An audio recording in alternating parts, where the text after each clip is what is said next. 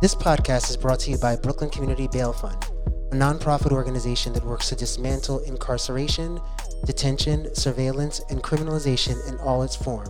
Learn more about us and how to support our work at brooklynbailfund.org or by following us on Twitter at BKBailFund. Hello, hello, hello. Welcome to Dismantling Injustice, brought to you by Brooklyn Community Bail Fund.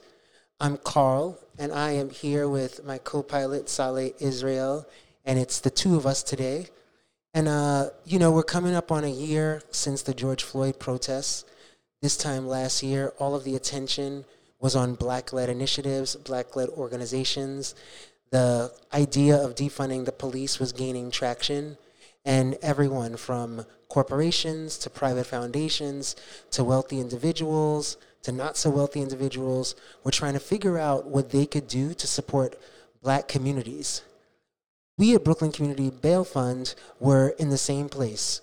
We were thinking about how we could renew our commitment to Black communities.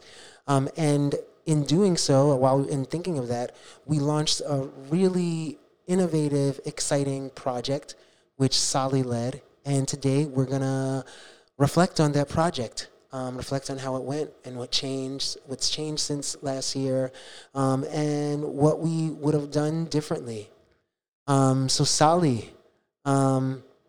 first, can you talk about the project, the re-grant project that we did last year, what it was like last year leading the project, and how you feel about it now, a year later? Yeah, so just some context for people that may not know. In the wake of George Floyd's murder, BCBF, the Brooklyn Community Bail Fund, got an influx of donations, approximately $4.6 million. And immediately the question that the fund had to ask itself was, what was this money going to be used for? And just to be clear, at that time, BCBF had already said, because of the way the bail reform had went, that we backed away from paying bail. And we were primarily focused on paying immigration bond because we were still committed to freeing people.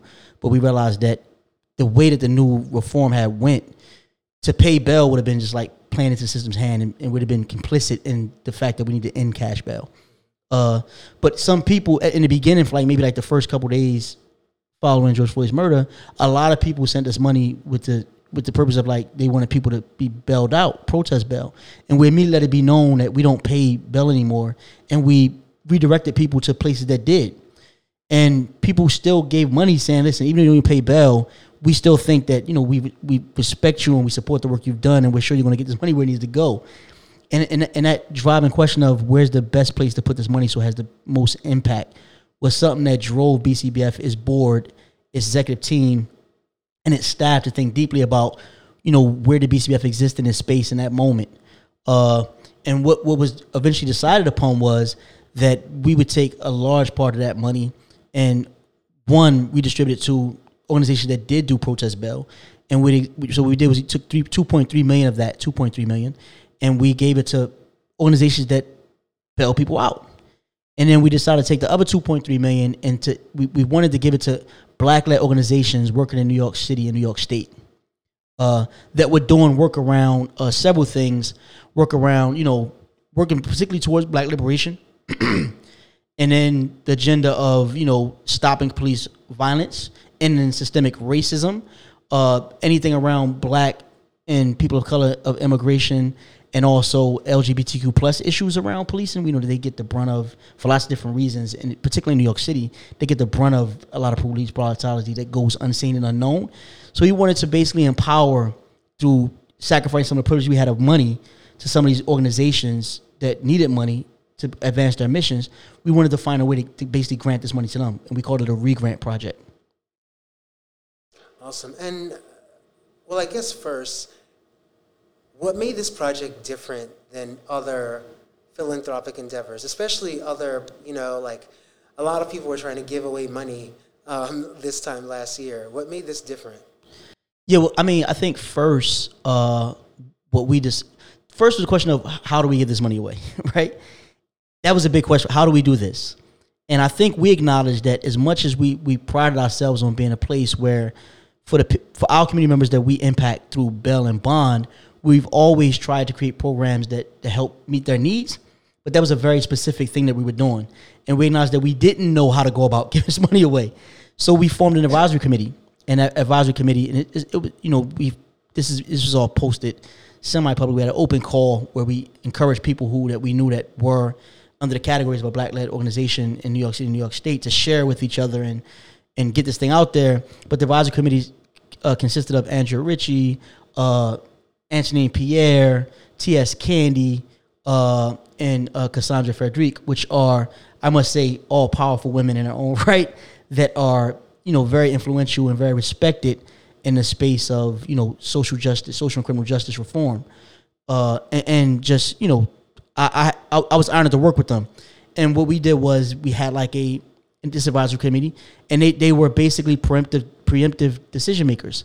And our board said, outside of something outlandish, like something happening that could harm the organization's mission, whoever they had recommended through these people that applied, through these groups, and I also want to say, we had this open to organizations and organizers. Because what we understood very on, and Andrea Ritchie, I think, was very clear on her own experience with this, is you have organizers who sacrifice everything that are never going to work for organization, that give it all up because they care about the mission and they care about the work. And we made sure that this was also open to them. And we had this like very simplistic application form that was really just trying to get at who you are, what's the work you've been doing, how do you see that work advancing, how does money can help you, and how did they see their work fitting in with what was going on at the time and with the quest for the movement for Black lives. So yeah, I think that was one way we made it different. That it wasn't like we had this broad idea and we was going to execute it.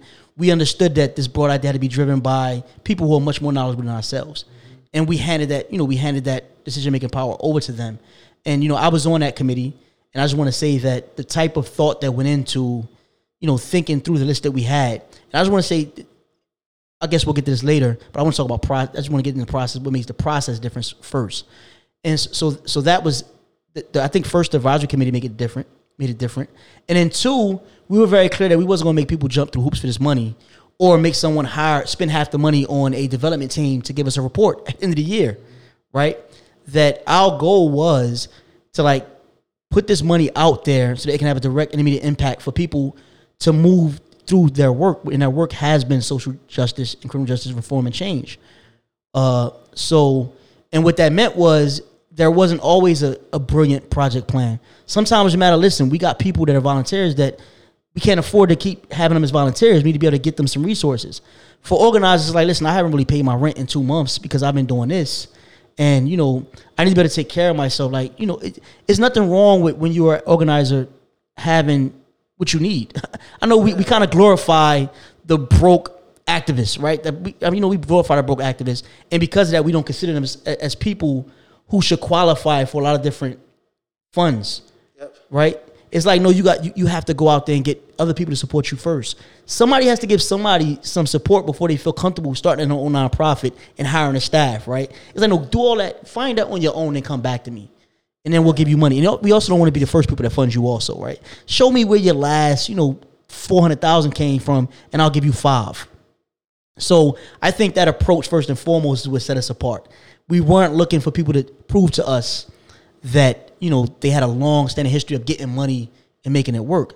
Our thing was, until we empower Black-led organizations with the resources they need to get work done, how can they have a track record of getting work done, right? Yeah.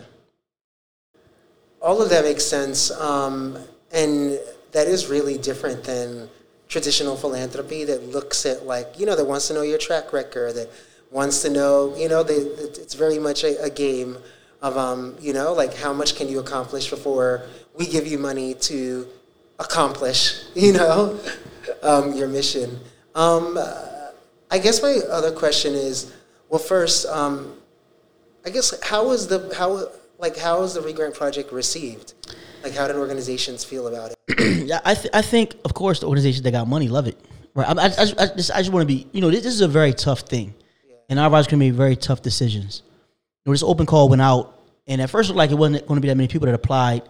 127 organizations and organizers applied, and we gave money to 48 of them. So, this is not, I worked in academics before. You know, I worked in as an educational advocate, right, and activist before this. I participated in, you know, building the Bar Michael College at Brooklyn Public Library. And I had a lot to do with admissions, and I did a lot of groundwork of getting people to come in and apply. And, you know, I know what it's like to have someone apply for something and not get it. Yeah. And the first question is, you know, what did I do wrong? Or why me and why them and not me? And those are natural responses. And, you know, so from that perspective, I'm not so much concerned about how anyone outside of applicants received it, right? Everyone that applied was excited about applying. There were people who thought that they met all the criteria for applying. And, you know, we kind of had this center. We had this center. And this center was based on the definition that we published about who qualified as a Black-led organization, right? And what their areas of work had to be to get them, you know, as close as possible to who we thought the people who gave us the money would feel comfortable saying this is what that money went to. And, you know, and I'm going to share this because I'm going to share what that definition is. And it's not easy to come across. It's not easy to, you know, to define something like this, right?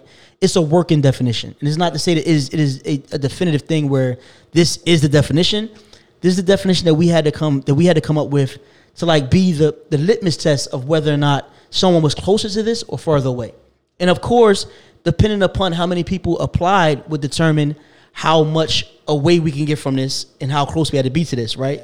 And again, you know, for me, the most important part was I cared enough about this project to put my all into it because I wanted to get these resources to people who needed it.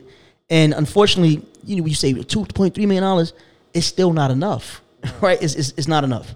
So for the purposes of the initiative, the way the advisory committee and us agreed upon the definition, we define a Black organization and organize as those with majority Black leadership, where Black staff and constituents have substantive decision-making power and set the goals and agenda for the organization, and also who are working towards Black liberation and the goals of the current uprising to end systemic racism and criminalization, police violence in the carceral state, defund police, build community safety, and defend Black lives, including Black trans and Black immigrant lives, right? Now, when you look at it, that net is wide around several key issues. And someone could say, listen, I have people say, well, you know, we create an opportunity for Black people who are marginalized to have an avenue to do art. Yeah. And it's like, yo, listen, that is an amazing thing.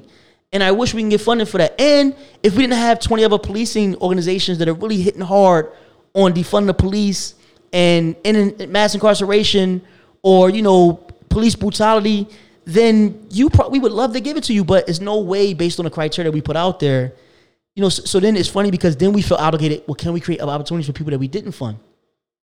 And I went through this whole process of like reaching out, trying to. We're not done with this process. Now, people think it works quickly, but it doesn't. We're still doing that. Project is turning into something else.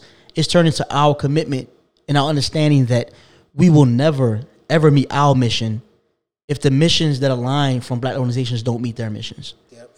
Right? Us as an organization, we figured it out in our theory of change. Like our theory of change to move it forward cannot happen if, you know, we don't have these allies and we don't able to empower these allies to get their work done. Yep. So we're still trying to figure out how to engage our grantees and people that we didn't give money to, right? Because the ecosystem is large and huge and we do all need each other. So we were received well, right? And you know, and saying no is difficult. So there are two different receptions. There's the reception of we got this open call, and the reception of these are our decisions about the people who applied. And I never want to minimize people's real experiences of that. There may be some people who had a horrible experience on a no. We're not prepared to take no, right? We're not prepared to say you didn't make it. We don't have these conversations with each other about what it means. Say we play in a zero-sum game a lot of times, and it's not a zero-sum game, which means if you got 100 and I got 0, your 100 must be because of something that I was supposed to get that I didn't get, right? Yeah. And that's not true, though. It's not. But you know, unfortunately, this is where public education comes in at. That's why I'm so happy to talk about this. Right? There are things that hurt as a person that was running it, as a person that was an applicant. Right? That there are moments that hurt. It hurts to tell someone, having someone call asking me what was wrong with me. And this goes for anything, even job. You know, our potential employers don't feel obligated to tell us why we weren't hired. But, you know, you walk away feeling like, damn, what did I do wrong? Why didn't you hire me? Like, it must be something wrong because they hired another person. And that's not necessarily always, it is almost never the case. There's a flaw thing. It's usually a fit thing.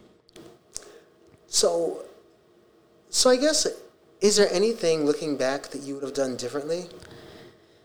Man, I think, yeah. I mean, you know, I bet, and this goes back to, I mentioned, you know, when I was pounding the pavement, going to all these organizations, telling people, yo, come apply for the bar at Michael College at, you know, Brooklyn Public Library. You know, every time you tell someone to apply for something, you know, how excited you are about them applying can give a sense of confidence. Oh, this is a done deal. And I'm not, and again, that was purely driven from, I want as many people as possible to have access to this thing. But there's a downside to that, which is, you know, the more people you have applied, the more people you're going to have to say no to. And I don't know what we do with that. I don't know what we do with that. That is something that in any type of process that involves people applying, that you're going to have to find a way to deal with after the fact, right? So it's almost like we have to have declined application aftercare, right? And I don't know what that means, but I'm saying I'm so committed to work. I'm so committed to having good relationships with people and organizations in this space, whether we gave them money or not, that, you know, that's something that I was concerned about. So I don't know what that, maybe it's not something we do different.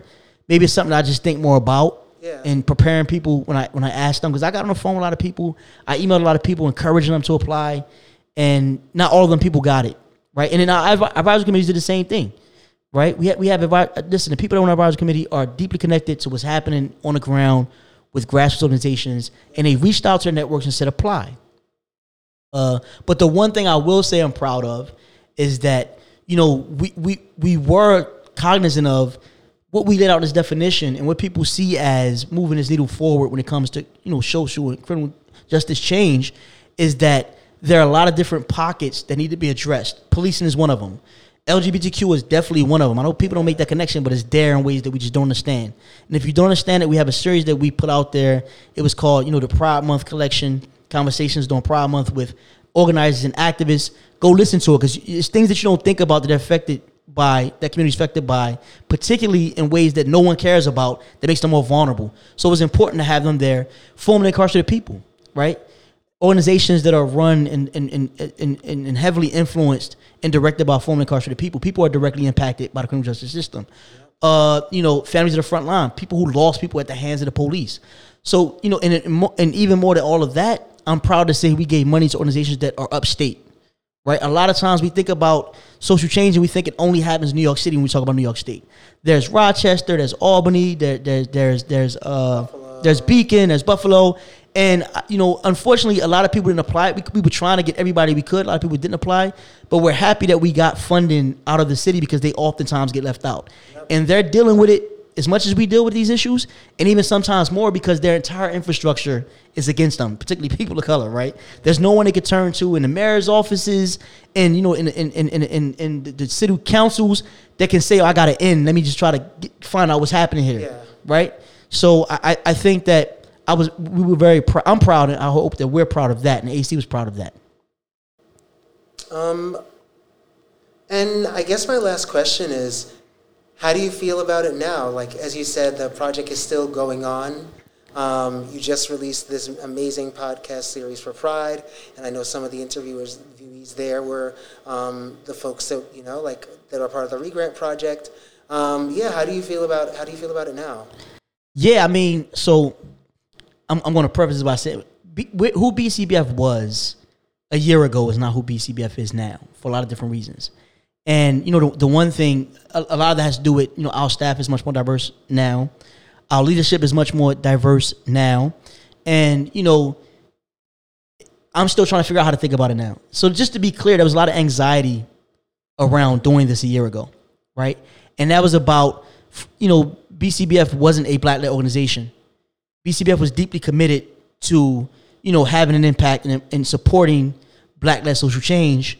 And it was done from, like, a safe distance in a way where we weren't encroaching upon agency and autonomy, which often happens when somebody gives you money, right? Yeah. Right, you know, I'm going to give you this money. What are you going to do with it? You better use it for this. You know, these organizations that do stuff on the ground and things shift all the time, right? they're not. We made sure they weren't worried about funds being restricted. These were all general ops grants.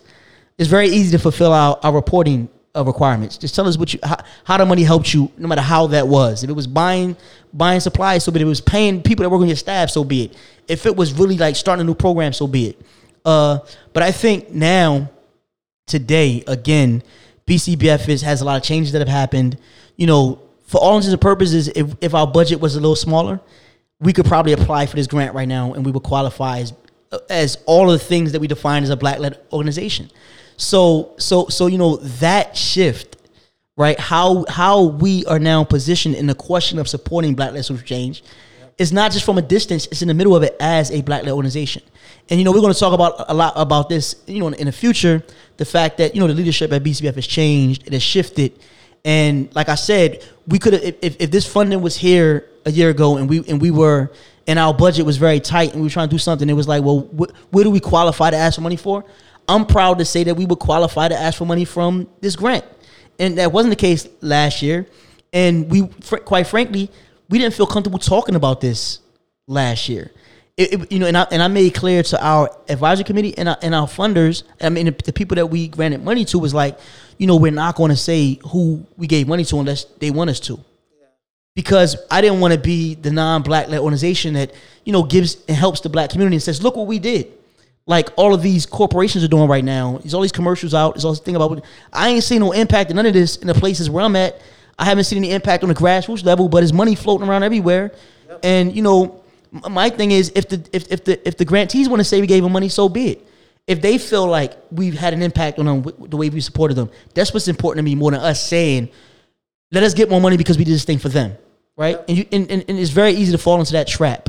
And I'm saying I talk today from a positionality of not worrying about how, you know, we're using what we gave, but saying, hey, we've been on this journey of becoming a more organization that's more driven by people who are directly impacted, people of color, and we're here. And guess what? The Regrant Project has helped shape how we're going to exist as a, you know, quite frankly, a Black-led organization moving forward.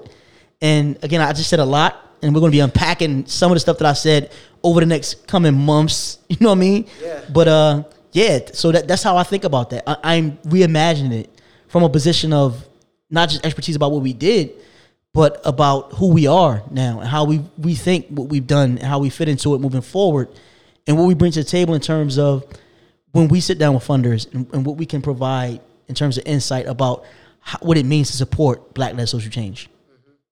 Yeah, you gave a lot of previews in there in that response, but you know, the Regrant Project, I think it was probably one of the more, you know, for me, it was just one of the more bold things that we've done.